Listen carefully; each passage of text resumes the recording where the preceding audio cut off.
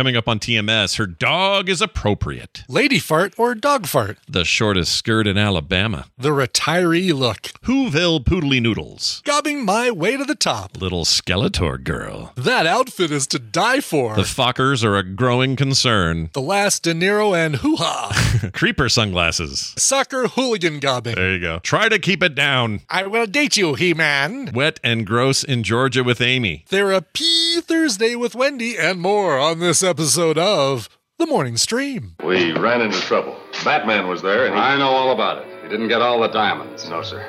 Our next job will be better planned. A shipment of industrial diamonds is leaving the Gotham City Airport tomorrow morning. I'm going to get those diamonds, and no one's going to stop me. Not even Batman. I shall publicly defy him. 105 years, and he still doesn't know my name.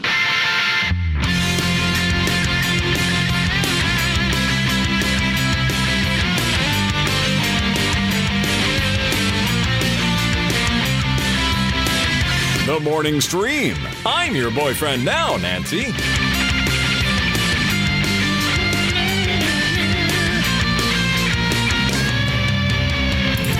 Hello and welcome to TMS. Yeah, that's right. Thursday, August 4th, 2022 is the date. I'm Scott Johnson, and my other date is Brian Ibbett. Hi, Brian.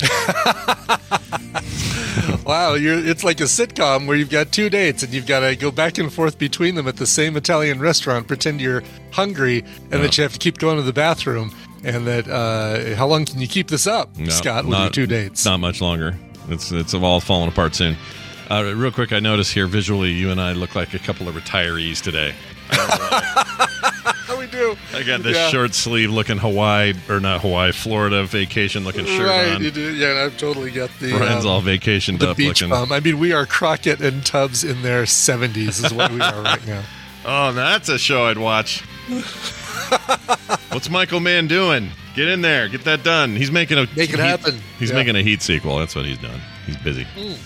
Pretty excited about that. I think that means De Niro. I'll bet you money. Here's my bet right now. I'll just say it early because I think I'm going to be right. This will be the last time De Niro and Pacino. I couldn't think of his name. Hoo-ha. It's the last time they'll work together on screen. I'll bet you. Bet you money. If they're in it. Probably. I don't even know. I don't even know if they're in it. But if they're in it. If they're in it, it'll probably be the last time they work together. Because I don't see Pacino stepping in on any of the Meet the Fockers sequels or anything. Are they still making those? I don't think they're still making those. I think that thing has totally run its course. A growing concern, the Fockers series. The Fockers series. Yeah. The Fockers cinematic universe. Yeah, I hope it never ends. All right. I had an experience I would like to share. All right. As you know, my dog's been a little messed up. She had some kind of weird thing in her back or her... Poor Rainer. I know, it sucks. The advice around vet circles is she's probably going to be fine. Don't worry about bringing her in yet. Just let her rest, and that's what she's doing. She is eating, but I have to take food to her for her to eat. Okay. She won't go to it. And she's drinking and stuff, so she's fine in that regard. But you know how these animals do. They tend to want to go hide somewhere and not be around other people or other dogs, and she's kind of doing a bit of that. So we're just trying to, be there for her, whatever, all that stuff. But I thought one thing that would be good for her yesterday is I'd take her for a mini walk, nothing too crazy or strenuous, because she loves her walks. And sure enough, it did seem good for her. It loosened her up a bit. Okay. Not her normal energetic, can't wait to bark at other dogs, freak out thing. Right. Very slow, very methodic, whatever, but she did it. So we're out there, and at one point, I'm sitting on a bench and letting her kind of rest in the grass. And we're just sitting there, and a lady is walking her dog, some sort of fluffy-looking little poodly unit. I don't know what. Okay, all right. Don't know what the name of this dog is. Small toy poodle, probably or like a big one of those big weird-looking poodles. Which I actually prefer. I actually prefer the big weird-looking poodles as opposed to the little tiny toy poodles. They are weird-looking, right? They're weird. Yeah, just the way that they sometimes are groomed that makes them look like a Dr. Seuss character. Yeah, that's a good point. They look like Whoville people. If you cut their hair right. Anyway, this was a bit like that, but kind of medium sized, not too big. Okay. All right. And they come walking by, and I hear as she passes, we're kind of close proximity. The walk thing is right there, and I'm on this bench right in front of it. And Rainer is not getting excited or freaking out about this dog at all. She's just, when she's in this mode of in pain, she doesn't care about any of that. So she's not getting up or barking or sniffing or doing any of that. And the other dog seems nonchalant. So they walk by without much incident, except as they walk by, I hear hurt. A little bit of hurt right then, Nice. And so Did it come from the lady or the dog? Well, see, that was my initial thought. Who is this? Who did this emanate from? And I'm pretty sure it was the lady.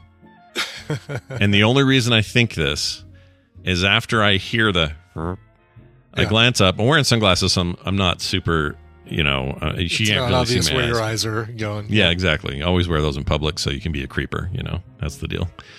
Anyway, I see her smile after the two. Like what a relief, or I'm busted kind of smile. It was kind of a weird grin of my dog farted in front of another person again. It could have been that. Could have been that. Yes, exactly. So jury's out. They're deliberating. Don't know what they're going to come back with, but pretty sure it was a lady fart and not a dog fart. Oh, that's fantastic. Yeah, that was great. And it was a silent exchange, by the way. Let her rip. Otherwise, completely quiet. Like birds chirping. Yeah. She didn't say anything. There's dogs are quiet. I didn't say anything. Just a little fart, and then on her way. And it was fine. Look, you gotta let them go. Yeah, and walk is probably the best way to move them down the line to escape too. Like, you get out there and walk, and it's like, it's the great liberator is what it is. It really is. And you're outdoors, so you're not confined anywhere. It's not like you're in a elevator or some shit like that. Yeah, I always feel weird, like if I go into a public bathroom and I'm peeing, I feel weird if I fart. But I'm in a friggin' bathroom, right? Like, isn't this where I'm supposed to do it? Yeah. And for some reason it's a good physiological time to let that go. Yeah. But in a public bathroom like an airport or something, or a movie, let's say a movie theater's just ended, the movie's ended, and everybody rushes to the bathrooms and they're all using the stalls and you're in there. And you don't want to do that in there with all those people in there. No, exactly. Because, there's people around and it's less about the noise. I just don't want to offend. Yeah. Is my problem. Yeah. My understanding is the British like to go ahead and let that rip, but they also like to hork up big loogies and spit them in the toilet while they're there. The British do? Yeah. I hear this about and they call it gobbing. Zoe, if you're in the chat, tell us more, because is this true? And also you're a lady, so maybe you never see gross men do this, but every time I've ever heard about this, it's always British people gobbing, farting, peeing. Yeah, all the time. I see them do it in the bath, like Americans doing it all the time. Could be. Yeah. Could be. Maybe it's universal. Restricted just to the UK, but maybe it originated there, though. Maybe. They got these soccer hooligan types. They're like, oh, I'm just going to fart and gob my way to the top. I have a hard time believing that isn't something that we sent over there rather than the other way around. It's possible. I always like to think that the worst of public behavior does have a starting point, but it's always impossible to know where. Like, yeah, right. Do we blame a modern society? Did it come from something? Have they always been there? Was there always a caveman who was off in the corner going eating his own boogers? Like, I don't know. I mean, there's the eastern part of Arvada. Hocking up a loogie is part of normal conversation. Like, it is just a thing that some people do. Yeah, as teenagers, just on the regular. I had friends who would do it all the time. The freaking time. They felt like their whole existence. That I don't like. Yeah, I don't like it either. I'm not a fan at all. But those people, they acted like it was their job to produce giant gobs of gross and spit it on the sidewalk. Especially when they, like, the part one is the, part like one. like loosening the snot in the back of the throat to make sure you can hork it. Good morning, everybody. I hope you're enjoying your Lucky Charms. Yeah, whatever you got there in your bowl, try to keep it down. Yeah, exactly. Oh, jeez. Brian, we got an email about your Please, lift. let's talk about anything else. We got a lift email, so I'll play this just for fun. Good. Drive at sensible speeds. Be courteous and obey traffic regulations. It's also an email. Send and receive email. Yeah, all those things. Bernie Walter wrote in. He writes in a lot. And Bernie says this. He says, hey, guys, the other day you were talking about installing cameras on Brian's lift car. I like the idea that you have a lift car as opposed to the other car that is just your car. Well, I will say that even though I've got a removable light up lift sign that I can, take off, put in my glove compartment when I'm not driving for Lyft. Yeah. Even though we've used it to drive to trivia a couple times this week, I've left that light in there the whole time. Oh, sure. Why not? Leave it in. By the way, I figured out that next time we go to a concert at Red Rocks, having that light in there, I can go and park in any lot I want, right? Because they see me coming, they move the cones out of the way so I can go to the upper lot to drop people off. So I'm just putting Tina in the back seat. When we go to Red Rocks, Amazing. We're going to drive up and park in the nice lot, and then I'm going to take the little sign out of my car and put it on. This is like a legal way around not getting to use the handicap spots, Yes, right. I mean, I'm certainly not taking spots away from somebody who is deserving of it and requires it, right? Like, I'm definitely not going to park. I'm not going to park in a handicap spot. No. But there's the lot up top where like the big wigs, maybe employees are up there as well, but there's always so many spots up there available. It's like, I just want one of those. Just gonna do take that. one of those. Use your light, get in, stay out, or get out, turn the light off. You're done. You're set. And then I'll report about getting towed because I didn't have some sort of recognizable employee sticker or big wig hang tag from the rearview mirror or something. Yeah, there's probably some doodly thing you got to hang, I'll bet. Yeah. Well, anyway, here's what he says. You were talking about installing cameras in the car. If you ever want to see the absolute worst case scenario of that, there's a movie on Hulu called Spree, Spree. It stars Joe Curry. Curry? Joe Carey. Carey? He spelled it wrong, I think. Oh, I'm sorry. It is Curie. Is it Curie? It's 2 E's and then an R and then a Y. Oh, He added an extra E in there, and I don't think they're supposed to. This is the Stranger Things, one of the Stranger Things people. He's the dude with the great hair. The rocker guy? Not the rocker guy, but the working in the ice cream store. I guess you haven't seen the season yet where he's working in the ice cream store, but he's was he in season he's 1? Steve. He's the good-looking guy that dated that dated the little Skeletor-looking girl. In the first season. Skeletor-looking girl. They were upstairs making out while the girl in the green coat and the glasses died in the pool or whatever. Oh, okay. Barb died in the pool. Yeah. Or Barb died in the upside down. It's been a while, as you can tell. Skeletor, oh man, you got it. All right, time for you to go back and watch that. No, she's fine. She just looks like she's got no muscle tone, just skin. She has skin. Well, she does have an extremely strong jawline and a narrow neck, so she. It's just like it's pulling really tight, like. I don't know. Like, you just need to breathe out. Let it go, is what I'm saying to her. Anyway, he's in this. He's a rideshare driver / wannabe social media star who goes off the deep end. You'll never look at the actor the same way again, says Bernie. Wow. I'll check this out. It sounds interesting. Yeah, it looks really good. Rotten Tomatoes gives it a 68% tomato meter, 61% audience score, so a little bit above average, but I feel like I've got to watch this as a rideshare driver. I feel like like this is required viewing for me. Wasn't there a Kamal Nanjiani deal? There was. Yes. Him and Dave Bautista, I think, was in it. Goober or Stuber, or there was some play on the word Uber, wasn't it? Goober, wasn't it? Stuber. What was that called? Stuber. Stuber, that's what it was. Yeah, Stuber. Memorable, really memorable. Yeah. Wonder if that was poop. Was that poop? Did nobody like that? I don't remember if I watched it. I'm confusing it with one that he did with. Oh no! Now I'm blanking on her name. Issa Rae. That Camille Nanjiani did with Issa Rae, where they were a couple that was on the verge of breaking up, and then they get carjacked or something like that. That was what was that called? Shoot. Yeah, that was more recent. Yeah, I forgot the name of that. Wow, just looking at photos from this movie, dude's got cameras on every window, like, so driver's side window, passenger side window, both pointing at the back, one hanging from the rear view mirror. He's because it's the whole social media aspect of this. Right. Okay.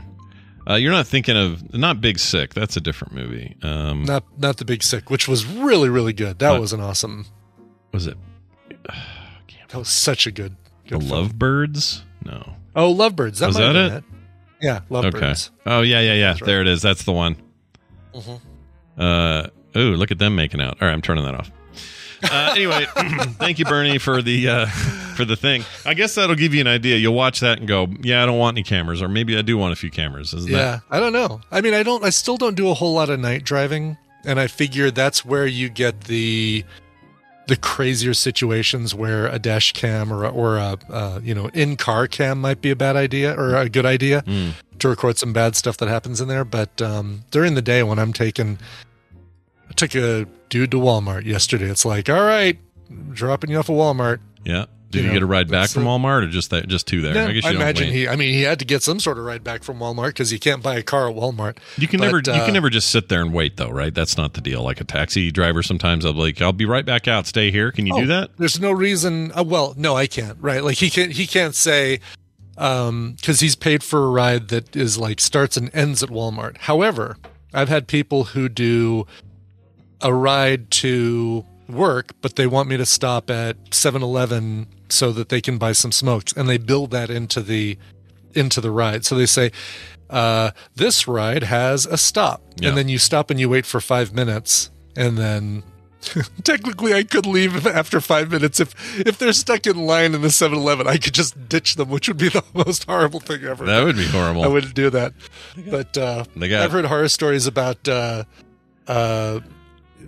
people who know it's going to take a long time, so they leave their kids in the car because they know you won't drive off with their kids. Really? Yes. Wow. We just need to make a really quick stop at McDonald's so I can pick up my paycheck. Do you ever everybody do I'm gonna leave my kid in the car, and then they go in and proceed to eat an entire meal at McDonald's, knowing that you're not going to drive off with their kids in the car. Weird. That's weird. Yeah. Have you ever had a car seat person in your car, or no? No, I've never had like somebody who brought in a child seat. Yeah. Nope. Never had anyone. Surprisingly, no one's ever done that. I wonder if that's a thing. I did take a lady with a comfort dog, or a assistant dog. What do they call those? Working dog. Animal. Shit. Yeah. It wasn't service she wasn't dog. Blind, so it wasn't like a seeing eye dog. Oh, not service dog. Then it's a it still would be a service. I guess if it's a comfort, emotional support dog, emotional support animal. That's it. Yeah, emotional support animal. It's technically a service dog, right? Yeah. I want one of those. They never let you pet them though. They always have signs that say don't pet them, and I always want to pet him. What's wrong with that? No. That's a natural. I know. What's wrong with me telling him he's a good dog and he's the best good dog ever? Yeah, you're a good dog. Pet. What's wrong with that? Yeah. I don't get that. Claire says emotional support animals aren't service dogs. I thought they were because they're providing a service to their owners. I think the service has to be like you're blind or you're. Yeah, I know. Obviously, that includes right. That. Right. Yeah, I don't know why the distinction. That's weird. Well, maybe, are they trained differently? Probably that's it. Because one's a real thing and the other is no. I'm kidding. I don't want to get any emails. Yeah, Claire, you can send that email. That'd be fine. Yeah, send emails to me about emotional support animals not being a real thing. Make it happen. All right. I was making a joke. It was all a joke. I don't seriously feel that way. It was just for laughs. All a joke. Okay, you guys, calm. Does everything have to be a joke with you, Brian? Jeez. All right. I know what we ought to do. We ought to do a little of this right here. We're going to do a little read this with Amy. Red Fraggle 3 joins us as she does all the time, especially on these beautiful Thursdays, from her home in beautiful downtown Atlanta. I don't know where you live. Somewhere in Florida. It's something like that. In a roost at the top of the tallest building in Atlanta. That's right. Here's her zip code and her address. Check it out, everybody. It's Amy. Amy, how are you? I'm doing well. How are you guys doing? Pretty good. Good. Pretty good. Good. Better now that we're going to talk reading because I'm in the mood. I'm in the mood to hear what I should be reading next. I'll tell you that. Did I sound okay this morning? I didn't sound great. I did not do my normal pre-check. So yeah, you sound okay, fine. Good. Yeah. Right. Cool. It's as good as you've ever sounded, actually. Aw. Yeah. Thank you. Pretty nice. Thank you.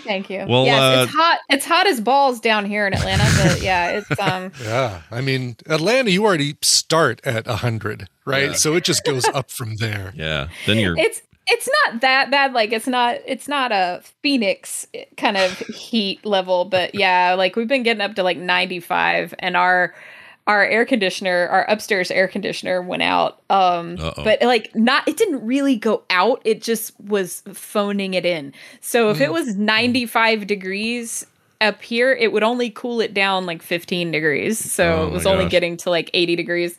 And meanwhile, my office is up here. Chuck's office is up here. So we're just like sweating. And I'm going, okay, get the casting people out here. It's too hot. Yeah, that's a lot.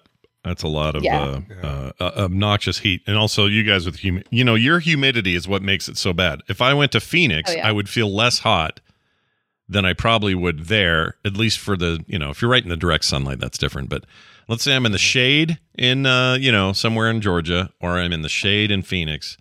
I think I'd take the shade in Phoenix because you guys are all wet and gross over there. You know what I mean? Yeah. Oh, yeah. It's like the mugginess makes it a lot tougher. During the summer, you go and like you take a shower and you dry yourself off and everything, and you're still wet. Like you still feel like sticky because everything is. You don't take showers in the South. That was my experience down there. You just sort of get wet and then you come out of there and you sort of towel off, but then you're like, did I even do it? Did anything happen? And then you just spend the rest of the day wondering. You smell better, I guess. So that's good. Right. Yeah. It's like, I don't know that I feel any cleaner, but I smell cleaner. So, speaking to this one.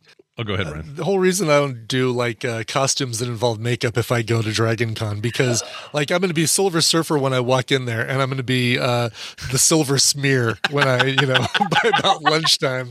I love the idea. All the silver's gone down to your wrists or so, like your forearms. Exactly. Just like, I've got silver legs.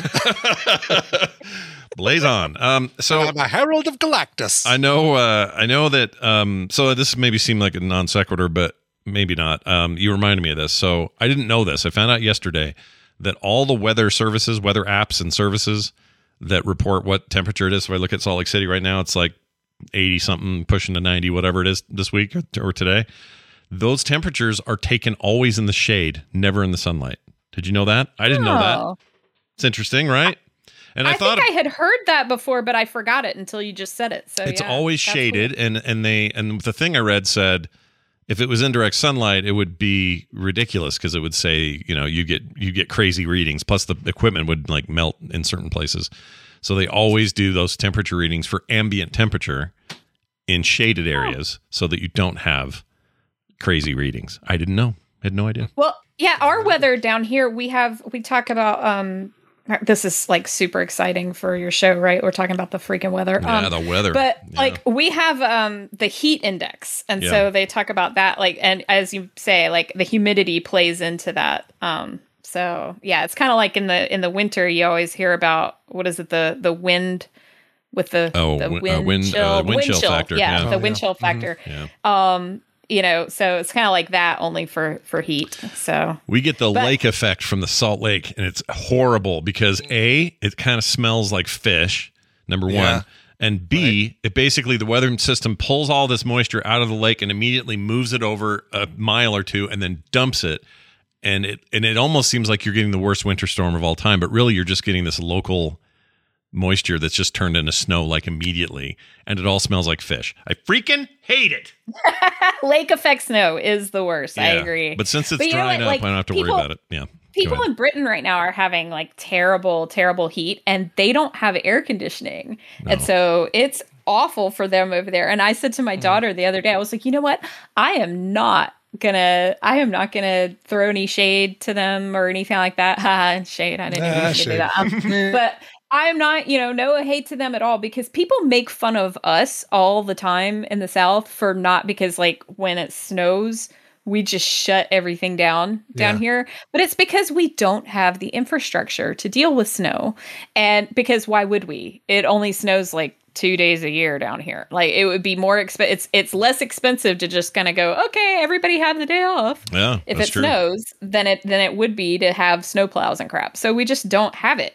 And then everybody Jon Stewart makes fun of us for snowpocalypse and whatnot. But like, I'm like, these poor people who have like no air conditioning, and yet it's now 90 freaking degrees. I feel bad for them. Yeah. I hope it doesn't get worse. I would like it to get better.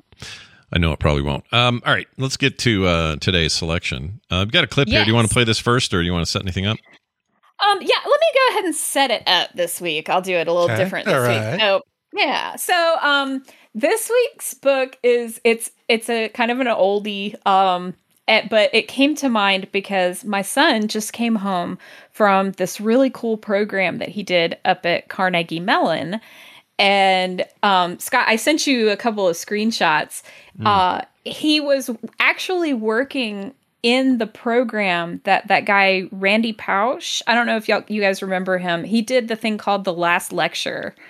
And, where he was dying of cancer, and it just so happened that Carnegie Mellon had a series called The Last Lecture that they encouraged their professors to do, like, oh, imagine if, this was going to be your last lecture. Sure.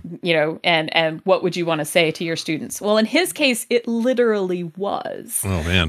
And so this was several years ago, it went viral, back on YouTube and everything. And he gave a lot of really cool, good advice, and it was pretty inspirational. So anyway, my son was at Carnegie Mellon doing the same program that he founded, that Randy Pausch founded. They were programming virtual reality things, and like building worlds in virtual reality and stuff. And so they were given, it was kind of like a codeathon. So anybody who's a nerd has probably done a codeathon. It's where, you sit for a limited period of time, very, very small deadline, and you come up with a concept and do as much of it as you can, and then you demo it to everybody. So it's like super high pressure, but some really cool stuff comes out of it. So they did that, and my son made this world. He called it Luciano's Playground. And it was one of the friends he had made at this program up in Pittsburgh, and his name was Luciano, and they were just teasing each other. Luciano, coincidentally, his world was called like Dallin's Adventure or something like that, and it was my son was the protagonist, and at the end of it, he fell down because my son falls down a lot. So like literally the in the presentation, they did a Zoom of the presentations. And so I was able to watch them, and the professor who was leading it was like, okay, Dallin, be careful coming down the stairs. Oh no. I was like, yep, that's my kid. Yeah. Oh my God. Yeah. So anyway, but yeah, and like Luciano's Playground that my son made, it was, you just walked around and like smacked these 3D renderings of his friend Luciano, and they kind of fell over like like those big punching bag things. They kind of fell over like that. It was silly, but it was cool and impressive, and I was just really excited that he actually got to work in this same lab that was founded by this guy who made this series of videos that I found really cool and inspirational. So I looked, and turns out he had turned it, before he died, he turned it into a book. So this week's book is The Last Lecture by Randy Pausch. So now you can play the clip. All right, here's your clip. Provide an abstract. There's a formality in academia that can't be ignored, even if a man is busy with other things, like trying not to die. By mid-August, I was told that a poster for the lecture had to be printed, so I'd have to decide on a topic. That very week, however, I got the news. My most recent treatment hadn't worked. I had just months to live. I knew I could cancel the lecture. Everyone would understand. Suddenly, there were so many other things to be done. I had to deal with my own grief and the sadness of those who loved me. I had to throw myself into getting my family's affairs in order. And yet, despite everything, I couldn't shake the idea of giving the talk. I was energized by the idea of delivering a last lecture that really was a last lecture. What could I say? How would it be received?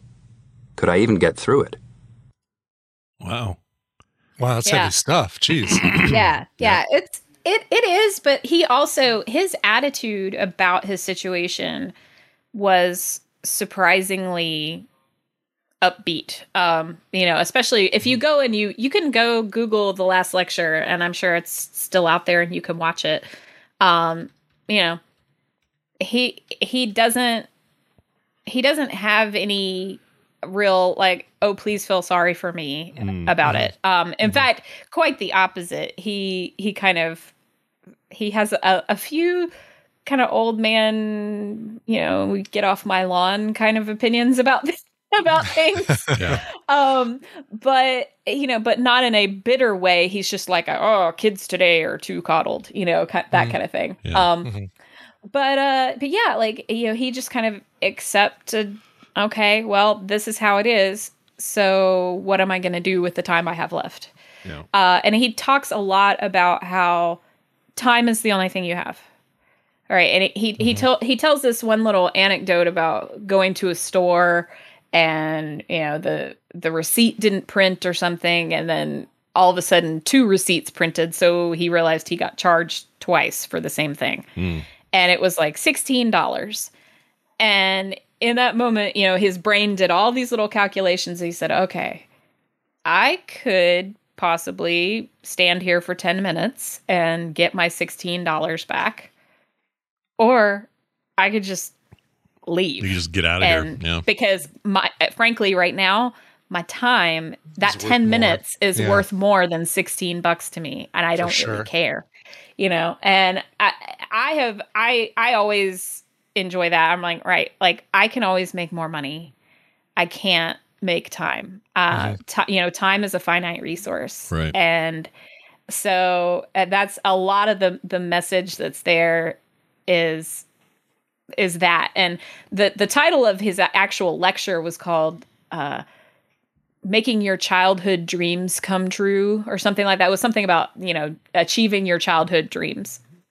And it's a lot about like, okay, here's how you deal with obstacles. Obstacles are not there to stop you. They're there to show you how much you really want the thing. And sometimes you don't actually want it that much. And you're like, nah, not worth it. And then you're like, okay, cool. I can happily give up on that dream knowing that, it wasn't worth it.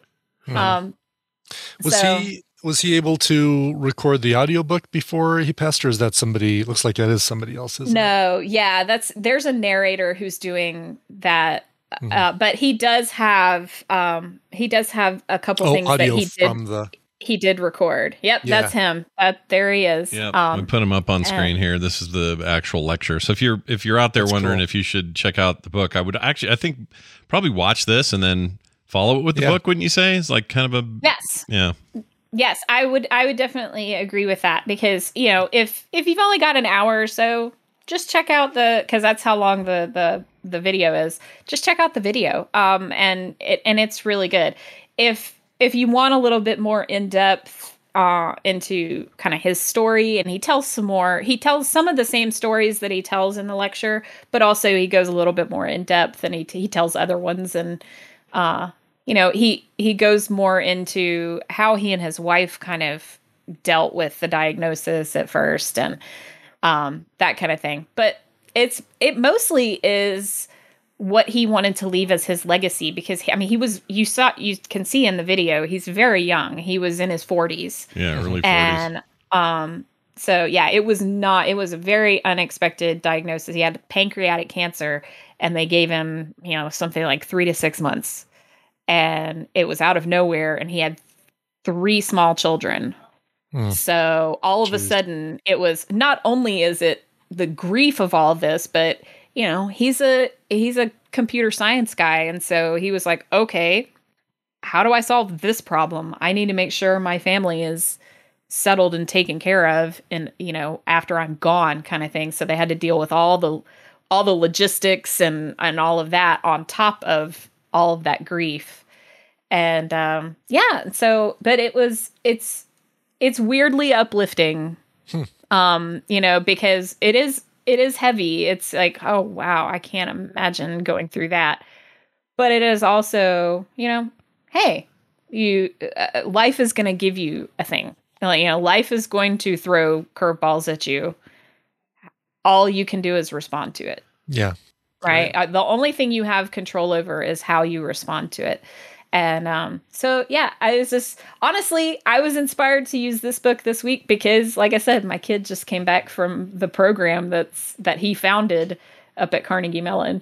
And so, That's so cool. I was just like, have a proud mama moment. And I was like, oh, cool. This is the book I'm going to pick this week. That's a good one. I've never seen the lecture. I've heard of this before through a few other people, but I've never read it. Or seen this, so I think I'm going to watch this. Later today. I definitely would say watch the lecture because it's really good and it's funny in parts and it kind of honestly it reminds me of the song that came out the sunscreen song. Do you guys remember that? No. There was the Baz Luhrmann, right? Yes.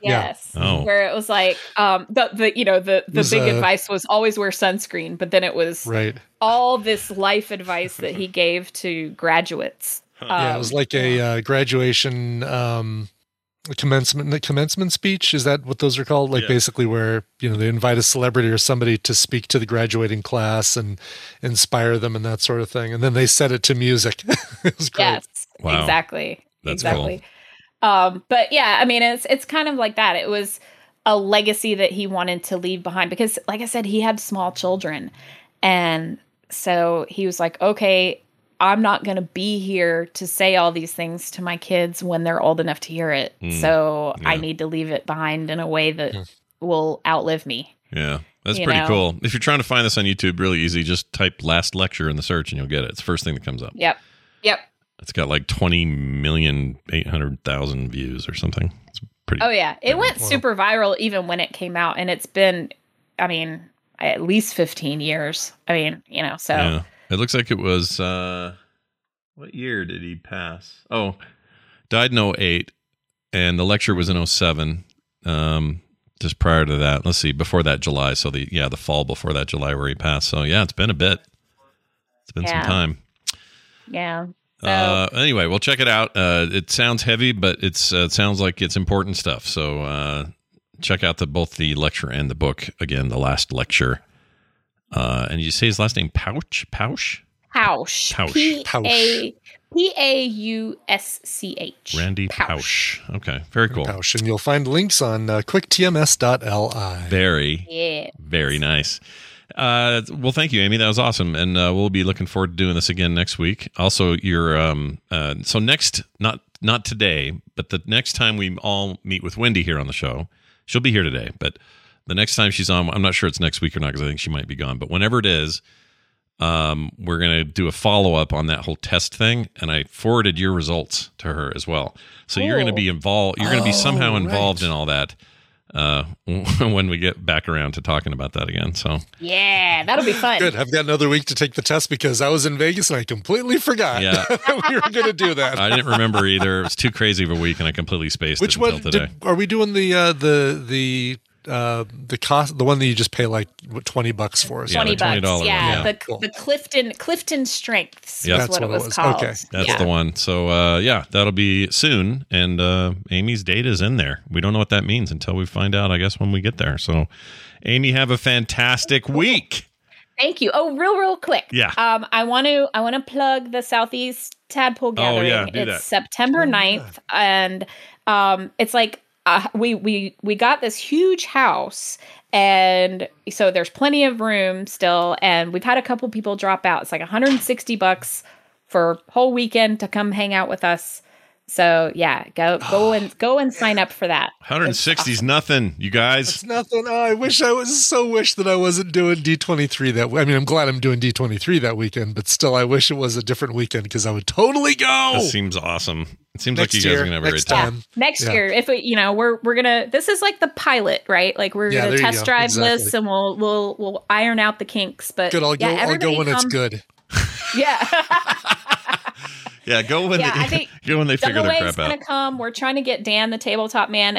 He's having a little possible scheduling thing, like where possibly his work or maybe his wife's work. I'm not sure, but he's like, I'm trying to get up there if I can. So yeah. But I will definitely be there. September will be there, and we're gonna have a good time. Yeah. I am sending September a big box of swag to take there, though. Some Coverville and soundography and whole bunch of stuff. So yes, nice. And Scott, if you've got some swag that you can sell me or whatever. Oh, I definitely do, and I don't need to. I'll just send you stuff. I got things. Don't you worry. Oh, thank you. Yeah, don't you worry. Cool. I got ideas. Also, that's cool that you'll have Dunaway there because he never goes to anything. This is fantastic. I'm so excited. Yeah, I'm excited. I'm definitely like he's asked for details a couple times, and so I think he's definitely excited about coming. So I'm stoked about that. That makes me happy. All right, I will. We'll look forward to that more. Talk about it more as time goes on. Until then, Amy, have a great week. We'll see you later. You too. Burp. Burp. Burp. All right, off she goes into the land of the living. Hey, Brian, it's time for this. I don't watch the news. We're going to do a little bit of news that's brought to you by Coverville today, 1 p.m. Mountain Time, twitch.tv/Coverville.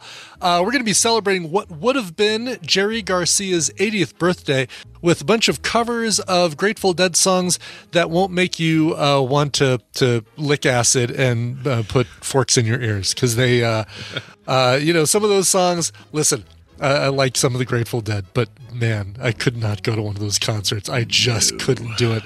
I even have a hard time with live versions that take longer than 7 minutes to play Truckin', for Pete's sake.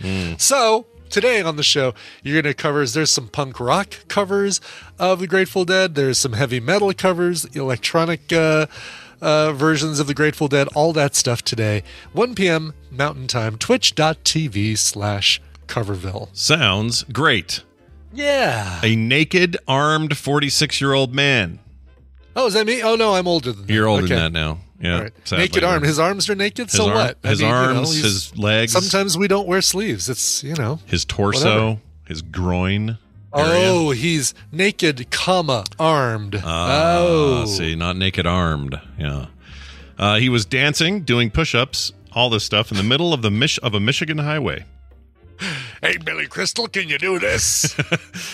Jeffrey from the Tadpool listening audience sent this in. Thank you, Jeffrey, for this story.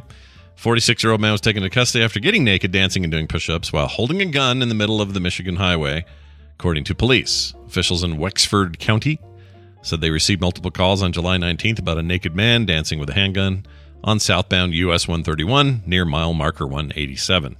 It's very specific. Very specific, yes. So you can go and check out that little stretch of highway if you'd like to for yourself. Yep. Let's see. Witness told police the man was dancing and doing push-ups. He was in possession of a 9mm handgun, according to the authorities. 46. Or was he holstering it? Good question. Nature's pocket. That's where that goes. Yeah, jeez. Let's see. He's from Rapid City. This guy eventually manually emptied the ammunition from the handgun while witnesses were on the phone with police, so he didn't fire at anyone. Michigan State Police Sergeant and Wexford County Deputy took the man into protective custody and said he was taken to a Munson Hospital Cadillac. I guess is a Munson Hospital Cadillac. Hospital Cadillac. I mean, there's Cadillac, Michigan. Oh, that's why. Yeah, so okay. Munson must be like the, not the brand, but like kind of the name of the hospital. Cadillac is its location. Yeah, that makes sense. For evaluation. They said they determined the man possessed a valid Michigan CPL, certified public license. Yeah, I don't know. Personal lip shits? I have no idea. A carry possession license or concealed possession license. Again, don't know where he was going to conceal it, but... Why, you keep it in your cornhole there, Brian. That's what you do. Concealed pistol license. Okay, is that what the CPL is? Okay. Yeah, still don't know where he's going to conceal it. Maybe he's really hairy, Right, or he's really heavy and he can just kind of lift up his belly and put the gun under the belly and then lower the belly. Like that Futurama where every time you moved, human version of Bender went, woo! I love that one so much. Here's a story in Alabama. Okay. An Alabama official told a reporter her skirt was too short to witness an execution. Oh, geez. Like it matters. Oh, geez. Give the executed one last look at somebody's leg. What's the problem? Right. Could she be in the front row, please? Hello. Tap, tap, tap, tap. Could she be in the front row, please? Thanks. Yeah, my last wish that she'll be in the front row. Thank you. Have your own little Sharon Stone moment up there. Exactly right. Your own, yeah. As Alabama Department of Corrections prepared to execute Joe Nathan James Jr. Joe Nathan James Jr. On Thursday night. Chance, did he? Yeah, no. He was born to be here. Against the best wishes of his family and family members, an agency told a journalist that she would not be allowed to witness the killing because her skirt was too short. The journalist, AL.com's Ivana Harinkyu, some Russian-looking name, had worn the skirt to previous executions without incident, she wrote in a statement, even after pulling the skirt down to her hips. Wait. Pull the skirt down. Yeah, so she pulled down the skirt so it wasn't hiked up quite as high to see if she could get the hemline down a little bit lower. Got it. That makes sense. She was still told not appropriate. Determined to do her job, she borrowed waterproof fisherman's wader pants from a photographer she'd never met. Why did he have those there? What is that about? That's weird. Yeah, right. Yeah, that is weird. I guess it just comes in handy. I don't know. That's really weird. She stuffed the suspenders under her skirt to keep the pants from falling down. The Department of Corrections spokesman determined this was more of a professional outfit, but proceeded to take issue with her open-toed high heel shoes at that point, claiming they were too revealing. What? Who is this guy? And also check his internet history. Toes. Check his internet history. People that do this, always something going on, they're man. covering something else. Something's weird. Sure. After changing into tennis shoes she had in the car, she was finally permitted to cover the execution after all that. So she had to wear big old waterproof fisherman waders and a pair of sneakers in the car. Just because you got to... What is up? That is weird to me. That is weird. You know? I had to look up to see if they had photos of like how short the skirt was. Because, for science. But I landed on her Twitter page where her bio is... let's see here. Or not bio, her pinned tweet. To all my new followers, welcome. Here we talk about current Alabama court cases, dogs, and reality TV. Great. There you go. At least she doesn't say, hey, I got the shortest skirt in Alabama. Come see me next week or whatever. Yes. I mean, look, the irony is not lost on me that you're witnessing a public execution of a human being. And I'm not even making a statement here, pro or anti capital punishment. I'm just saying the situation is we're killing a guy, deserved or not. We're killing a guy, and your problem are her open-toed shoes. That's the problem. That's the big deal today at the execution of a person. It just seems so weird to me. That is really. That's like burning a witch at the stake and then saying, "I'm sorry, you can't come in here. Your sideburns aren't too unkempt." Yeah, your unkempt sideburns are going to... I'm sorry, it's just against the rules. What? Really weird. Oh my gosh, she's got an adorable basset hound. Holy cow, what a cutie. Well, everyone loves a good basset hound. I love a good basset hound. Yeah, big droopy basset hound. Here, I'll give you a picture. Oh, let's have a look here. Yeah. Have a look at this adorable big basset hound. It's huge, too. Look at that dog. Yeah, you know what? I don't care how inappropriate her skirt is. Her dog is awesome. Look at this dog. Yeah, her dog is appropriate. Look at this awesome dog. You know that thing just goes... Yeah, right. Exactly. I love those things. Big, lovable things. All right. Mm-hmm. That's going to do it for the news. We'll be back after this break with my sister, Wendy. We got an email we're going to tackle, and we'll talk a little bit about what our plans are for that test moving forward. Anyway, all that coming up in a second after this song that Brian brought. Yeah, well, Tito Bells wrote in for this one. Big thanks to Clarion Call Media for sending this over. This is an alternative artist named Octavio the Dweeb. He's actually the guest artist. He's the band is called Blame My Youth, but Octavio the Dweeb is guest vocalist on this thing. This thing is so cool. I'm just going to say, this is great. Go check it out. LA band, rock quartet. Again, the band is called Blame My Youth. This is their brand new song called SOS. Here we go. Enjoy I love his name, the Dweeb. Is it a rank? Like, what is... Yeah. He's the Did Dweeb? he give himself that name, or yeah, or was that given to him? Are you from a group of dweebs or the dweeb? Right. I have questions. Anyway, here it is. Enjoy. We'll be back in a second.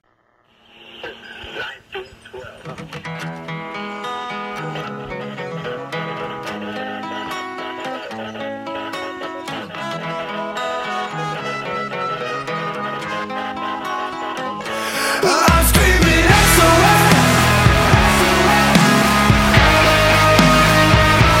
I'm screaming SOS.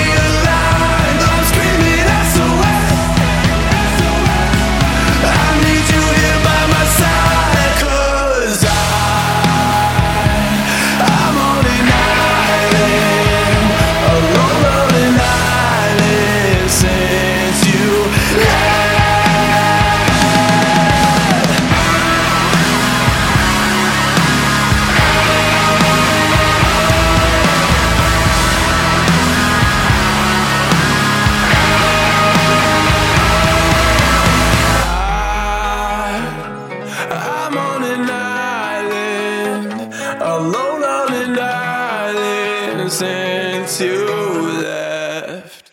You have got to destroy that mattress. You have got to destroy that mattress.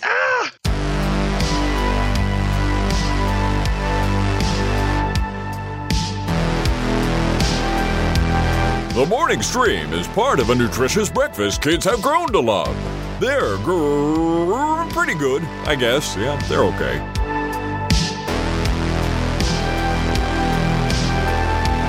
And we're back. Tell me who that was one more time. Yeah, that's the band Blame My Youth, featuring Octavio the Dweeb, and the single is called SOS. Go watch them in L.A. Watch them destroy that mattress. Yeah, destroy that mattress. Destroy that mattress. For those wondering where that came from, that was the epic 80s original film Hellraiser. Hellraiser, yeah. Yeah, they were worried about that mattress. That's where all the demons came out of. It's got a whole bunch of pins in it. Yeah. And springs and things. Get out. Springs and pins. They're doing they're doing a whole series, like a reboot series TV thing. Okay. Hard R, blood-soaked thing for Hellraiser, and I'm actually pretty excited.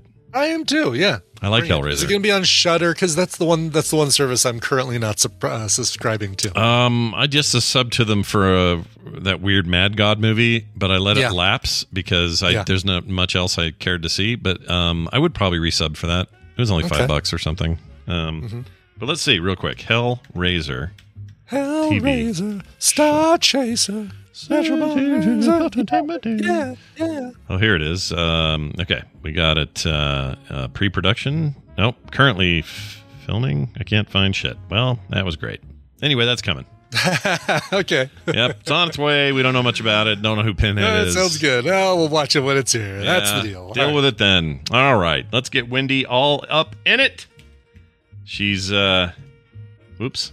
Looks like she's online, probably waiting by the phone patiently. And we're going to bring her in right after this. Everyone knows it's Wendy. My sister, Wendy Dunford, is on the show, and she's here every Thursday to answer your questions in the psychology realm because she's a real therapist. She does this stuff for a living, but she also slums it here and helps you with your questions. Wendy, welcome back to the program. Hi. Hi. Welcome to me and Hello. you. Welcome to you. Welcome to you. It's good to have you back. I know, just for quick housekeeping here, you're not here next week, right? You got a thing. No. Okay. Got a thing. So what we're going to do for our tests, Brian and I are going to make sure we have ours done. Mm-hmm. And I forwarded you Amy's. We may get a couple other people who are willing to send us their results. And we're all going to have that done by the very next Thursday when you're back. Yeah. And we will then convene and see what all that meant.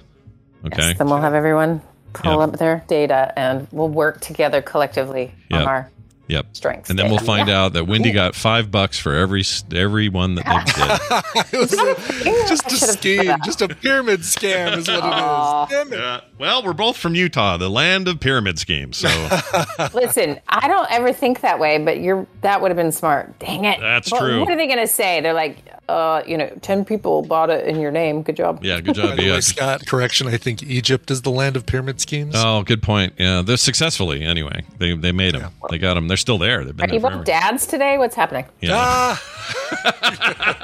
You should see videos. We look like grandpas. Oh my gosh, we look like a couple of grandpas in Florida. I'm serious. We're wearing the stupidest clothes. Anyway, whatever. Embrace it, I say. Called out on a dad joke from Wendy. I know. Can you believe that? Oh my gosh. Sorry. Well, that's all right. What we're going to do today, we'll clear that all out of your head. We have an email from a listener, and someone at home is going to go, well, of course this is an email you guys would read. But I promise you, it wasn't. This is like a real issue. This is a real issue for somebody. I'm talking about this because I could contribute. Yeah, you might actually have a little something to say here. I remembered a conversation about this. So anyway, I'll go ahead and read it, and then we'll see what we can do with it. Dear Wendy, Scott, and Brian, thought I'd hit you guys up on a more lighthearted but still troubling issue I'm hoping Wendy will be able to shed some light on. I have a shy bladder. All right? Doesn't want to date, that sort of stuff. Yeah, just introverted bladder. Introverted bladder. I think that sounds worse than it is. Anyway, I have an extremely difficult time trying to urinate in public restrooms when there are other people around. I know that the issue is all in my head and that no one is actually listening or paying attention to me peeing or not peeing. it's also a bit of an issue at home. When my ex-wife would be in the bathroom with me, it would take me a second to get things going or flowing, he says. It's also a current issue for me when my girlfriend is in bed and I'm in the bathroom right next door. If there is dead silence, I feel so embarrassed. The anxiety builds, and I fear she is wondering why she can't hear me pee, hear any pee hitting the toilet bowl, which leads me to even more anxiety and even longer time before I start peeing. It's a vicious cycle, he says. I don't know where this embarrassment comes from. I know that no one cares. I know we all pee. I know that I don't think about or listen to other people peeing, and yet I still can't shake the anxiety. Wendy, could you please help explain this psychology behind this? I'd love to hear your input. Thanks. Waiting to whiz is how he signed it. He has some additional details here in the PS. He says, I am a 35-year-old man, classify myself as an introvert, and I have a healthy social life. But I have a healthy social life. I have a loving girlfriend and a great sex life. Yeah, what? All right, buddy. I stay physically fit. I loathe public speaking. Bedwetting was never an issue for me growing up. No idea why, no idea if any of this is or isn't relative. Relevant. He put relative, but I think he meant relevant. But thought I would throw it in there anyway. So there you go. Wendy? I don't know where to start with this because this is not a thing I can't relate to this. I can pee anytime. I could pee now. I could pee right now. Okay. Yeah. Where's a cup? I'm doing it. Go ahead. Keep going while I pee. So much. That's so gross. Hey, listen, everyone. This is what it's like to have a brother, in case you're wondering. This is really what it's like to have Scott as your brother. Let's narrow this down a little bit. Yeah, fair enough. All brothers should not be put in this category. Okay, so first of all, I love that he gave so many details, and he was reading my mind about a couple things. And I don't know if he's ever spent any time talking to a doctor about any of these, but those would be questions you would ask, like, how is your sex life? Yeah, basically really? Just functionality, right? Okay. Like, okay, gotcha. Right. Is there any? So functionality for two reasons. One being just, is there any biological things happening, sort of structural problems, or also like, performance anxiety can be another form of anxiety. And so that's a great question to answer. Not wetting the bed, not having a problem previously, all those are good things to rule out. Great. So we've narrowed it down. So here is your over the internet diagnosis. Is a classic case of I can't say it right. Paruresis. Paruresis. Okay. Paruresis. Yeah. Okay. So basically, it's closely associated to social anxiety disorder, and it's just a type of performance phobia, and it's very specific to public restrooms or where someone is going to hear you. Okay. Mm-hmm. So if you're all alone, this isn't an issue, right? You're just you're by yourself. Okay. Right. I assume, or he'd be dead. Well, that's a good point. He'd be so full of pee, he'd be more pee than man. Yeah, I get it. Well, it doesn't say that he can. It just takes him a little bit longer to do it, right? That's true. Yeah. Okay, so I'm going to just throw out, here's some signs that include stuff he talked about, but for those at home going, oh, I'm finally being heard. This is my life. You need complete privacy when using a restroom. You fear that other people will hear you. There's a complete inability to use toilets other than at home. You feel anxious about needing to use a toilet. You don't drink enough water, so you won't ever have to use the restroom. Mm-hmm. You avoid events because you might have to use the public restroom. Yeah. And then negative thoughts about yourself when you're using the restroom. Okay. So Scott does not have any problem with negative thoughts about himself using the restroom. I will say this. Let me clarify. If I'm in a bathroom and it's we're doing the other number, I got the old sit down business going on. The tube. I may be, if there's a bunch of people in there, I'll be like, all right, this might be loud. And I had a friend who taught me, he says, here's what you do. Here's how you break the ice. You sit in there, and when there's a bunch of people out there, say, excuse me, I'm just letting y'all know I'm about to bear down, is what he said.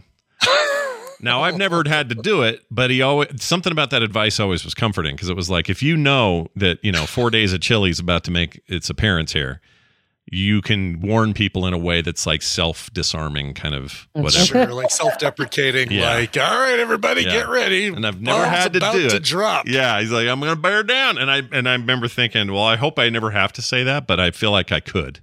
So something about that was comforting. But other than that, yeah, it's just whatever. It's not a problem for me. I could pee whenever. All right. So let's talk about, I mean, he didn't say necessarily how long he's been struggling with this, but sort of a couple of surveys and research done with this is people tend to struggle with this for decades. Like, because it doesn't, you just have to keep going to the bathroom every day, right? Like there's plenty of chances for you to avoid. And we've talked enough about anxiety on the show. Maybe I'll just give a little primer to phobias, and any type of anxiety increases when you avoid the thing you're afraid of, right? So you can build and build and build anxiety by just never doing the thing that you're frightened of.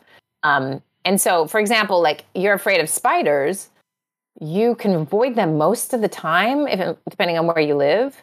And you're going to make it worse the more you run from them, et cetera. And most of that is not going to disrupt your life. However, the way to not be afraid of spiders is actually to expose yourself to them more, approach them more. So we'll talk about the treatment for this, but you can imagine using the toilet many times a day. And especially if you've worked in an office or you're traveling or something, like you're exposed to the fear many times throughout the day. So if you're avoiding at all times from going in public, then you have a lot of times you could maybe be practicing not having this. So maybe like the pandemic and lockdown, he was like, sweet, it's just my bathroom. However, it's even his girlfriend in the next room. So it's not like it's just anytime there's a witness. Or his ex-wife in the bathroom with him. Yeah. Yeah, which is a little weird. Not weird, I guess. I know there's some people who do that, who don't have a problem peeing or, being doing those things in front of each other. I've never been a big fan of that. Like I've never said, hey, I'm peeing, but you can come in and brush your teeth, whatever. Yeah. I'm not into that either. It doesn't splash anywhere. It's fine. Yeah, it's fine. Yeah. Okay. Anyway, so the idea is that, this really can affect someone's choices. Think about jobs you would choose, or traveling or not, or dating, and about a third of the people surveyed said they just absolutely avoid parties, sporting events, dating. They just, wow. Yeah. And about half limited the choice of the jobs that they would ultimately take. Yeah. Okay. So we've got this sort of anxiety element to it. It's a social anxiety kind of thing. Maybe you're not afraid to talk to somebody at a party, or it's not like those types of social interactions. So it's not combined with that necessarily. You could have both if you're lucky. But this is really kind of this separate thing. Okay. So maybe can I quickly inject something? It just occurred to me. I think I can relate to this a little more than I thought, because there is this break in my head about, if I'm in a room, okay, we're in a social situation. You're in a room, everyone's talking and sharing stories and being very intelligent and communicative and all this stuff, right? Everyone's having a great time. Yeah. And then you're like, hang on a sec, I need to use the boys' room or whatever. And so you go in there, and one of the people that was in the same group goes in there. Mm-hmm. And now the person you were just having a very intelligent, thoughtful conversation with is holding his ween and letting water come out of it. You know what I'm saying? Like, I realize the way I'm saying it is weird, but that's my point. It is a little weird. It's like this base human need matched with these, what we see as high-minded other parts of our personalities. And that's a weird conflict. It's a weird, like, it is. Thing. Yeah. So anyway, that's it's a part that we don't ever want to think about one another, or it's like not happening, and then it's suddenly happening. It's why at TMS Vegas or back at Nerdtaculars, I was glad that there were, like, I could be aware of other bathrooms and wherever we were hanging out, because it would be really weird to like be sitting there, oh hey, Bobby Frankenberg, talking about science or talking about whatever. By the way, I got to go pee. Oh, I'll go with you. No, it's all right. You go on ahead. I'll wait till you're done. And here's a little secret about middle school girls. I don't know if you guys know this, and you shouldn't, because you're I'm sure we don't, and I hope you don't. And that is, lawyer will speak to that. We like, as if I'm still one. I still do this though. You would only go to the bathroom in a group. Yeah, like you would always go together, and because you're chatting and you're talking. So there is a whole lot of pee exposure in groups, maybe for girls in the sense of being in the bathroom, putting on makeup or something while somebody is peeing. So maybe there's a little more exposure there. For you guys, don't you all pee in a trough together? I mean, I feel like there's plenty of exposure that way. No, there wasn't in high Not school. too often. Yeah. Let me speak first to the going in a group, the women going in a group thing. Is that so that if one of them is particularly noisy, it's like safety in numbers? You don't know if that was Melissa or Janet or Janelle or whoever. It's not that. I don't think that it's the noise of that. I think it's more the collective safety and not even consciously safety, but I think it's more about the social piece of like, okay, we can talk about what's happening out there in the bathroom. Oh my God. Because the men don't. That is like it is like cone of silence, even if like Scott says, you're just having this great conversation with somebody in the living room. You guys both feel, I guess people usually don't have two urinals next to each other in their house, but in the restaurant, you're having this chat about something, then you both go to the bathroom. It is like you have never met that person before as soon as you cross that door. Even you could be the best of freaking friends, and it would still gets weird and quiet in there. So I don't think Scott and I have ever peed in the same bathroom at the same time, and I don't think we could. I don't think we could. No. You haven't lived. Okay, well, I'm sorry you missed out on that ritual of young girls because it's very fun. I still do it. Poop in two stalls next to each other. Well, and I don't think it's ever a pooping behavior. It's usually just peeing. So it's like, even today, I'll be with couples at dinner. I'm like, all right, ladies, who's coming to the bathroom with me? Yeah. Because you can talk about your stupid date, or whatever. Okay, so that was a secret to the inner life of women historically. Anyway, okay, so here's the thing about what to do for this, because there is treatment, and he does not have to go to a therapist for this unless he wants to. Are you guys ready to do your at home? This is a DIY. But surely there's a book you can link us to on Amazon. Oh, definitely not. For a mere $20, take this pee test. No, just kidding. Oh my gosh. Go ahead. I'm just teasing. That would be now. Okay, so first of all, number one, as usual, you always have to say this with everything. You want to have a chat with your doctor to rule out any medical causes. Right. Okay. So that's just a basic. Did you say that was number one? Did I hear that right? Number one. Yeah, number one. So then, see your physician. Yeah, number one. I get it. Do you get the joke? Here we're going to go how you can treat this. Okay. Yeah. I see what you did there. Yeah, the number one part was the pee part. Yeah, I know. You're freaking dads today. Stop it. Okay. So. Yeah. All right. So, for example, if you have a lot of other social fears happening, then this is not going to help you. Okay. Yeah. So that's the other caveat. So first of all, no underlying medical conditions. And number two, if this is your only deal, great. This will work. If you have lots of other social anxieties going on, it's part of a bigger system of things. And so don't do this on your own. Okay. Does that make sense? Yeah. Mm-hmm. Okay. All right. Caveats out. Here we go. And also there are people who or behavioral therapists that can do specifically this type of work with you. But here's what you need. Okay. You need 4 things. Ready? A trusted friend or relative. Okay. At least 1 hour, twice per week to practice. Okay. Jeez. Paper and pen. Yeah. And access to locations where you can practice public peeing. Where you can practice. Okay. Yeah. Because, so remember the spider thing. It's what, okay, let's just take the spider, for example. If I can put a spider in a cage and you can walk closer to it and relax and see that you're safe and be closer and closer to the spider, eventually maybe touch the spider. Yeah. And your nervous system is just learning that it's not going to kill you, right? Mm-hmm. But every time you run, I mean, Scott, we grew up with an innate fear of bees at our house. Oh, yeah. Still have them. Yeah. Yeah. And I've got kids that I swear to you, I have behaved very calmly around bees their whole lives. And it's like genetic. I swear to you, they lose their minds when they see bees. Yeah. And I blame Mom, who got attacked by a swarm of bees with their beehive hairdo in the 60s that was full of, stung her. Yeah, like it stuck around, became almost genetic since then. It is. It's our family trauma. Yeah. It's our generational trauma. Yeah. Anyway, so that bee thing it's exposing yourself, knowing you're safe, et cetera, right? Yeah. That is the whole thing we're doing here. We're just going to expose the peeing in public and teaching your system that you are safe to do so, okay? Because you might think, well, I don't feel unsafe. Not like if a bee's coming at me. Right, But you do. Like there's some core, something underneath here that is like, this is not what we do. I can't do this, Yeah. And so even with someone like your girlfriend in the next room, you're having this, okay? Yeah. So it's not that you're feeling like, oh, I'm going to be attacked if I pee.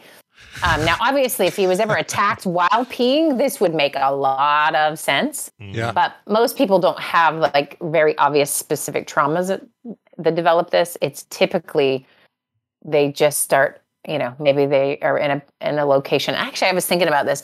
If you've been anywhere and you've heard someone bearing down, as you guys put it, and you're full, and there's no music, and you're in America, which has the grossest bathrooms in the world, with 4-inch gaps around every crack in a door. Like, what is wrong with us? I think parts of India would have an argument, but yes, sure, that's true. Yeah. Okay, I saw some stuff in Hong Kong. Bathrooms. Anyway, second grossest bathrooms. Yeah. There we go. Second grossest bathrooms. Anyway, the point is, you've experienced maybe some trauma in some bathrooms. I'm just saying, where noise and other people and just like you have been in a position of being grossed out by someone else. Like, so there's maybe some stuff there. Okay. So gotcha. All right. Now let's start with what you're going to do. Step 1, you need this friend who's going to help. Okay. And this person, maybe girlfriend in this story, will be present during early exposures to mimic the situations you would experience in public. So if you're unable to find a partner, just go to public places to do this, but it would be nice if, to start at home. So step 1 would be him at home, her in the other room, or even in the same room or the door open, just so he is fully aware that she's listening. Okay. Okay. And she knows this is happening, by the way. Tell her.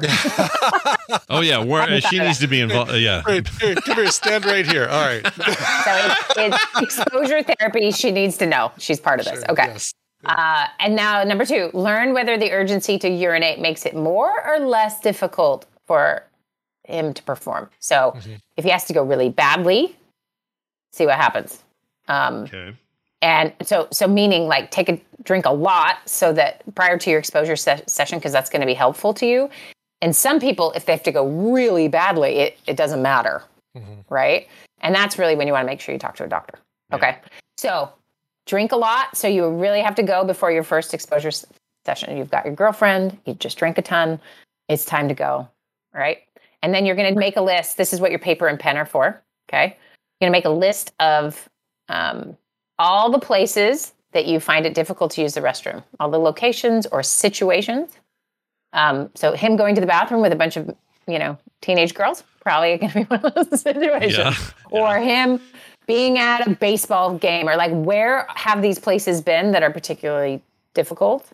All the way down to, obviously even at home could be tricky as long as the person's there. So locations and situations, you're going to make a list.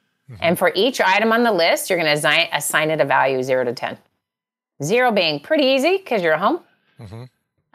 10 being the absolute most difficult. Sporting event trough. Yeah. Trough. Stadium, sporting stadium trough. They still have those. That's still a thing. If I go to like a jazz game or whatever, they still have those troughs. I wonder. It's been a while. I haven't seen one in years, so I don't know. I don't know if that is still a thing. It feels like in the age of COVID, that's absolutely can't be a thing anymore, right? It feels like it. Yeah. It's been my high school had them. Brighton had these troughs and it was awful. Yeah. I freaking hated it. So I never peed there if I could help it. But anyway. Gross. Yeah. Okay. All right. So now you've got your list of locations and situations and you've ranked them 0 to 10 on how hard they are to alleviate yourself. Okay. Then you're going to begin with an item rated 0. So, or 1 if you don't have any zeros. Urinating at home, usually with a guest present. Okay, so we're going to start with girlfriend. A guest. And, so what you're going to do is you're going to have your partner remain in the home, it could be in the other room where you attempt to urinate. Let's start there, not in the bathroom. In the other room, just like it's been difficult before. And then, if possible, allow yourself to pee for 3 seconds before stopping. Oh. Okay? Okay. Because some of this is stop and go situation. Okay. All right. So really try to, let yourself pee before stopping too quickly. But here's something really key. Do not spend more than 4 minutes trying to urinate. If it's not working, take a break, take a break, and try again. Why Okay? 4 minutes? Why is that the number? Because so what's happening? So exposure is interesting, right? So you can think about this in your own life. When you're trying something too much, like that pressure or forced need, you can actually make things more difficult, right? But it's sort of like, okay, that's a dumb example, but it's a perfect like mental thing in my head that I've experienced. Like, so I get to a cliff to jump into water. I feel like that happens a lot in my life for some reason. But anyway, I'm on the edge of a cliff. Everyone's already jumped off. The kids, no one's dead. We're like, it's fun. We're having fun. If I stand there too long, I will psych myself out and I cannot do it. Yeah. But if I just within a minute of like, woo, all right, and then I jump, then I can do it. So it's a kind of a similar, like more psyching out will happen, more mental behavior will occur. And pressure to perform is ultimately going to make it impossible. Okay. Right. So no more than 4 minutes. So you could have a little timer or however you want to do that. So you're just not in there too long. Okay. Right. So then take a break. And then sometimes moving back a step in your hierarchy can help. So maybe it's that she goes to a different room in the house. Right? Oh, move her just slightly one room away or something. Mm-hmm. Yeah. Yeah. Okay. So let's say you can pee a little bit before stopping, but it stops and then you can't continue. Then this is where so that's if it doesn't work at all, take a break, move to something a little easier on your list. Okay. But if it kind of works, but you can't fully finish, they're in the other room, and then walk out, have a 3-minute break with your partner, chat. You're going to chat about this probably, right? Yeah. Have a little break and then go back and try once again. So the key is to do your best not to use any of your old coping strategies, right? Don't run the faucet or make noise.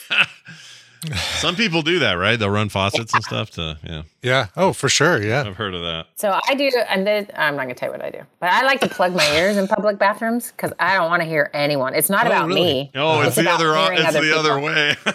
Yeah. And it doesn't even matter. Like they can have music. It can be it doesn't matter. I will just kind of plug my ears. But you guys don't have access to both your hands. No. No.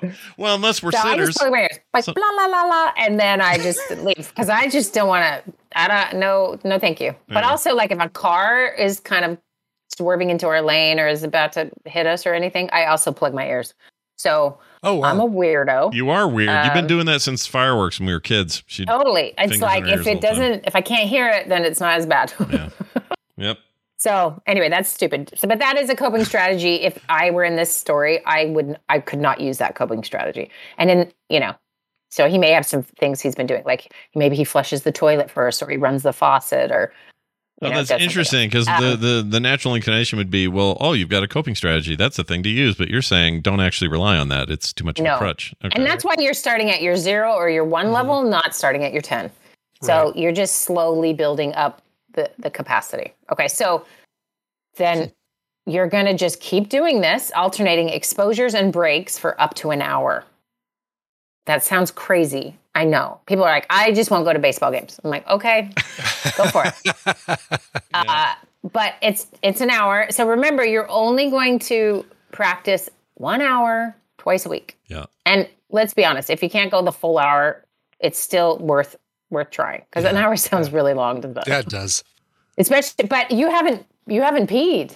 If you're struggling to pee, then you still need to. And you're only allowing yourself 4 minutes. So yeah. Well, you're allowing yourself like 3 seconds. If it only works for 3 seconds, you still have plenty of urine, and then you take your break and back and forth. Okay, so allow yourself to do this. So you have an hour to get through your bladder. Right. Okay, so then if the session has been successful, then you move on to the next easiest item on your hierarchy list, right? And then practice this exposure in your next one. So if you do it twice a week, several times a week is better because you're practicing the other thing all the time. We just want you to practice the exposure version more, and then eventually it just gets easier. It's like learning anything. The brain will just go, oh, yeah, I guess we could do it this way. Okay, we'll be fine, and can do that. So after about 8 to 12 sessions of this, you should find your ability to urinate freely really improved. So the goal 15 to 20 is kind of ideal. Yeah. That's a lot. But you see where, if it sounds like it's too much, start slowly. There are actually periuresis support groups you can connect with online. Was that I didn't realize that would be, I guess there's something for everything online, right? Yeah. Yeah. Yeah. And then relaxation techniques can work, some CBT, which is cognitive behavioral therapy, or, working with any other kinds of anxiety that you're struggling with can be helpful. But this is like, if this was uniquely what's going on for you, that would be kind of the steps you would take. Yeah. So that sounds to me like it's a template for other stuff though too. Like this exposure therapy idea is pretty broad. The ramping up from 0 to 10, I feel like you could use for a lot of different things. Yeah. Yes. And let's be clear. When you are already at a 10 panic for everything in your life, exposure therapy on your own, no. Yeah, don't do that. Because you will not have enough in place to handle it. But when you're working with someone and, they can guide you with that. But even if you did, I think of a common young people these days problem or challenge is just communicating verbally, face-to-face with people they don't know, or in a job interview, that's it. There's a challenge there that's always been there with young people because they didn't have a lot of experience. But I would say kids even more now because, COVID for one, but also it's just easy to apply online or send a text or some other way. And so they can get really freaked out to the point that they cannot speak to somebody. Yeah. And that is going to limit a lot of things in their life. And so this kind of exposure, let's say there's like nothing else going on. You're just kind of struggling with like, I just cannot make that phone call, or, oh my gosh, the fact that I would have to go talk to this person face to face is killing me, is to just practice some very small step exposure therapy. So you have a list, and maybe talking to the librarian about a book you want is a 2 or a 1, and just practice doing that. Yeah. Right. Yeah. And so all human learning is practice. It's doing a thing, it's being exposed to a thing and doing a thing, and doing it repetitively until you figure it out. Anxiety just has this special role, which is to keep us from doing stupid things that kill us. And yet it's not honed in enough to know what all the things that will actually kill us, but it knows you're nervous. So it must be somewhat dangerous. So then avoidance will just confirm to your system that is deadly and scary. Don't do that. And it gets really hard to move past that. So if you're going to do your second stage exposure therapy to like a public bathroom at a baseball park, do you have to let somebody know, like in management, like I'm going to be in here an hour? No, they're not going to look weird. Shouldn't have to. Yeah. Okay. No, there are people in bathrooms at baseball games for hours all the time. That's not. That is normal. And that's really like, you'll work up to, if that's an 8 for him, he's got other levels he has to work up before that. So by the time he gets to a baseball diamond, he will have more internal resources to draw from, not the old coping strategies or the avoidance, right? And so it's going to be difficult, but it won't be 0 to 8. It will be 7 to 8. And, and some of this will just resolve itself. You're doing this 15 to 20 weeks. That is a good amount of time. Yeah. And so the question really becomes, and this is the one question he didn't answer, which is how motivated is he to get rid of this? Yeah. Right? Because it's going to take, it's taken work to get there, work that you didn't realize was work because it just came naturally. But it'll take concerted effort to have it change. Yeah. Well, it sounds like, I don't know. It's right. Part of the reason I wanted to read this email today is because it's a kind of exposure therapy for us to talk about it in these terms, like to make it less of this, it's my private taboo time where, I'm embarrassed to pee in public or whatever. And we, let's give it a little sunlight. Let's talk about it, give you some ideas. Hopefully you can come back and show us some improvement. I think that would be awesome. So let us know. Keep us informed. And thanks for sharing it, because it really is just I mean, we all do it. Yep.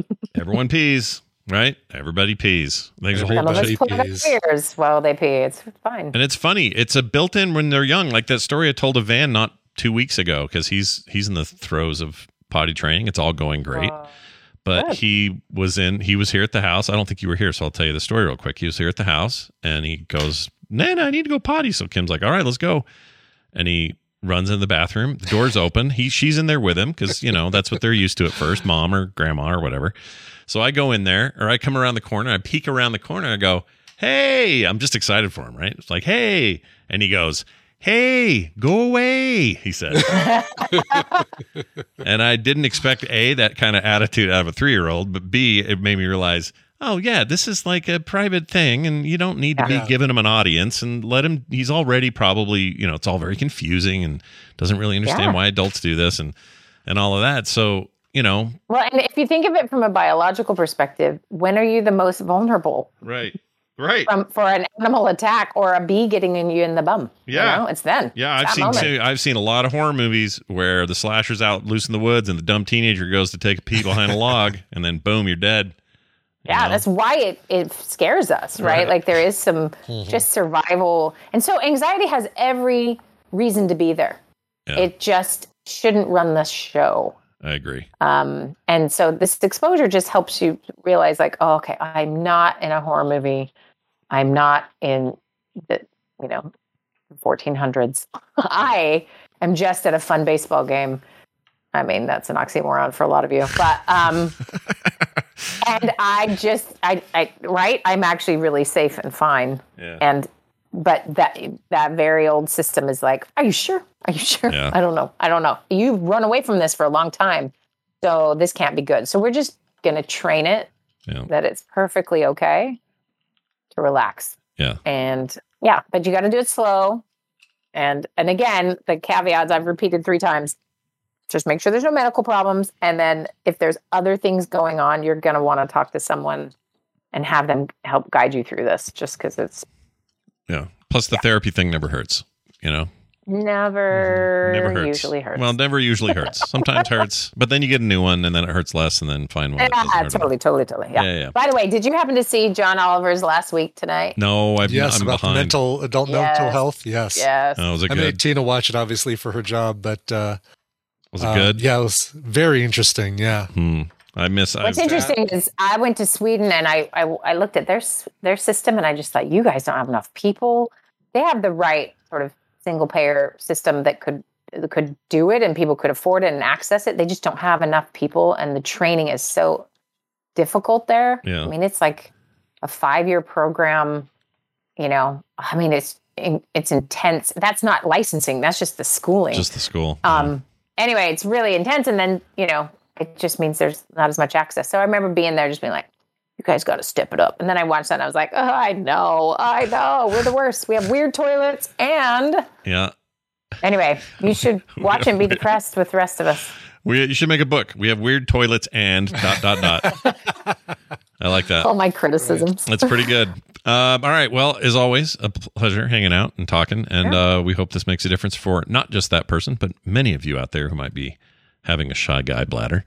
You'll find your way. Just expose yourself and you're good. Nope, that's not the lesson. Never mind. Take the word out of context. Yeah. Yes. And so next week I will not be here, but everyone take your test. I do not get any money from it. I wish I did, but I do not. But it would be really fun because we're going to go through some steps of how to make a strength more strengthy. Ooh. I'm down with that. I need some strengthy strengths. All right. Well, have fun at whatever you're doing next week, and we'll see you next time. Bye now.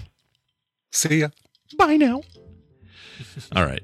That'll do it for Wendy's time with us today, and it'll also do it for us. I would like to remind you all, though, we got a few things coming up, like today at Coverville, 1 p.m. Mountain Time. 1:30? 1. 1. Why do I always say 1:30 with you? I don't know why I do that. You really want me to do it at 1:30. I'm not going to change for you. No, don't change it. I'm not going to do it. Don't ever do it because I've just got it in my head wrong.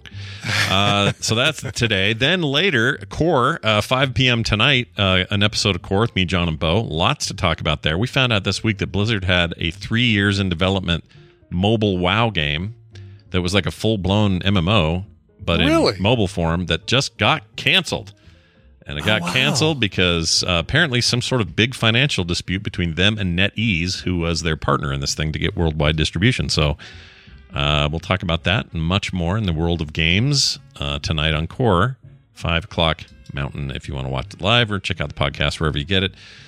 Couch Party on Friday for patrons. We are watching Mad Max Fury Road. There you go. Let's just rip this Band-Aid off. We knew it was coming. I'm so excited. I can't freaking wait to watch this with you guys. So yeah, that's our Couch Party. Details will be in the Patreon.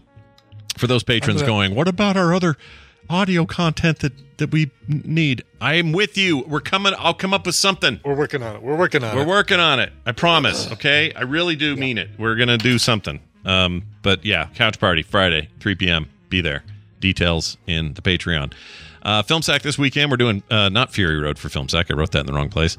I didn't want to change it. I was like, let's see if he says it. Is Film Sack Fury Road? Yeah, I didn't want to screw that up. We're doing the Bourne Supremacy. The Bourne Supremacy. Our goal to watch all the Bournes and all the Transporters continues for our hot movie action summer. Transborn Supremacy. Transborner Supremacy. There you go. Anyway, that's all good. All fun. Be there for that. If you'd like to be a patron of our show, it's simple and easy. Patreon.com/TMS. Welcome to the show. As patrons, Terry Davis, Neil, either Jose or Joe's, probably Jose. Neil Jose? Yeah, Neil Jose. Or probably. Josie. Could be. I don't know. Could be. And Cyan Rowlands. Welcome to the show, you guys. Sean. Or welcome Probably to the Patreon. pronounced Sean. Is it probably Sean? C-I-A-N? I think C-I-A-N is pronounced Sean, but I could be wrong. Oh, that's a cool spelling of Sean. I like that. Is that like an Irish thing? Claire, is that an Irish thing? Claire, clarify it for us. I've never heard of it in my life. Congratulations on she got her house, I guess, so she's good. Her mortgage got very good. Yeah, congratulations, Claire. Tell Jack he can suck it. All right, moving on. Exactly. Frogpants.com/TMS for everything else, you guys. Go check that out. That'll do it for us today. We got to play a song, though. Do you have one there? Yeah, I do. Mario Pierantoni sent in this one. Hi, Skull and Brain. Recently, you guys mentioned Tina Marie and a song of hers with Crush in the title. It immediately reminded me of a song by the Jets called Crush on You. Oh, yeah. By the way, Scott, if I remember correctly, they're from Salt Lake City. Utah Connection. Yeah, they're actually from West Valley, and I think most of their family is still even there, or maybe even the band still lives there. But yeah, they were big for a while, real big. Cool. Yeah. By the way, C-I-A-N, we're getting corrections, is pronounced Kian. Oh, Kian. Okay. Kian. Like if, you know, the guy from Peaky Blinders is, obviously he's not Kian, but it's also like a hard C as opposed to a soft C. So it's Cillian Murphy, right? Cillian Murphy. Exactly. Yeah, I've always said Cillian, and everyone always tells me it's Cillian, but no, I think it's Cillian. No, it's Cillian. Okay. It absolutely is Cillian Murphy. Love that guy. All right. Anyway, about a decade ago, Nero made a cover of the song Crush on You, and I really liked it back in the day. It's somewhere between EDM, dubstep, and synthwave. Ooh. There's no specific date for the song. Whenever you've got an open spot, I happen to have an open spot today. Greetings from Antwerp, Belgium, Mario Pierantoni. Oh, P.S. man. Can I get Daryl calling you guys sparkly? Of course. Let me pull that up. By the way, Daryl, I feel like I've been following Daryl's back and forth on Trek stuff lately. I think he might be full. I don't care about Trek. I only care about Orville now. Because is he now the Orville nerd? Oh, he loves it. He's all he talks about is the Orville. He talks about how they get all this stuff right, and Star Trek doesn't. Like he's just like gone complete Orville on everything. Wow. Yeah. All right, but that's okay. It's fine. It's fine. You like what you like. But what's he going to do about his screen name, his Twitter handle? Yeah, exactly. Here it is, by the way. I'll play it. You guys sound kind of sparkly. He was naked that day. I want to point that out. Yeah, he was calling us from his bed where he was naked. What's this thing? Hold on. Everything is sparkly. Oh, that's Bo doing it. Totally separate. Anyway, there you go, dude. Enjoy. Right. Yeah. Cool. All right, how about this cover right here? This is Crush on You, originally by the Jets, by a band called Nero. This one comes from their 2011 album called Welcome Reality. After I heard this cover, I listened to the rest of the album, and it's all really, really good. It's very different from the kind of stuff we normally play at the end of TMS. But I totally dig it, and I'm hoping you guys all like it too, because it does have a lot of dubstep stuff in it. So hope you all enjoy that. Here is Nero and Crush on You. That's all right. And we'll see you Monday for all the other normal things. Okay, everybody? Have a good weekend. We'll see you then.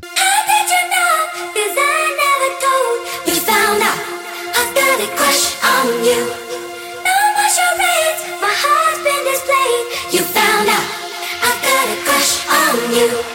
How did you know? 'Cause I never told. You found out I've got a crush on you. No more charades, my heart's been displayed. You found out I've got a crush, crush, crush, crush. How did you know? 'Cause I never told. You found out I've got a crush on you. No more charades, my heart's been displayed. You found out I've got a crush on you. How did you know? 'Cause I never told. We found out I've got a crush on you. No more charades, my heart's been displayed. You found out I've got a crush, crush, crush, crush. How did you know? We found out. How did you know? We found out I've got a crush on you. How did you know?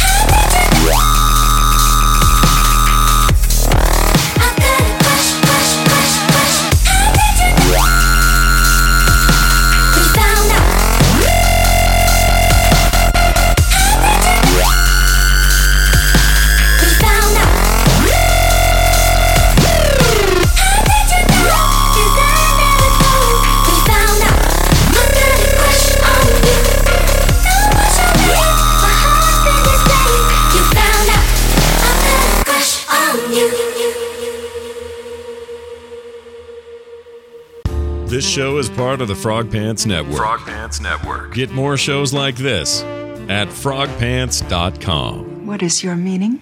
What is your meaning?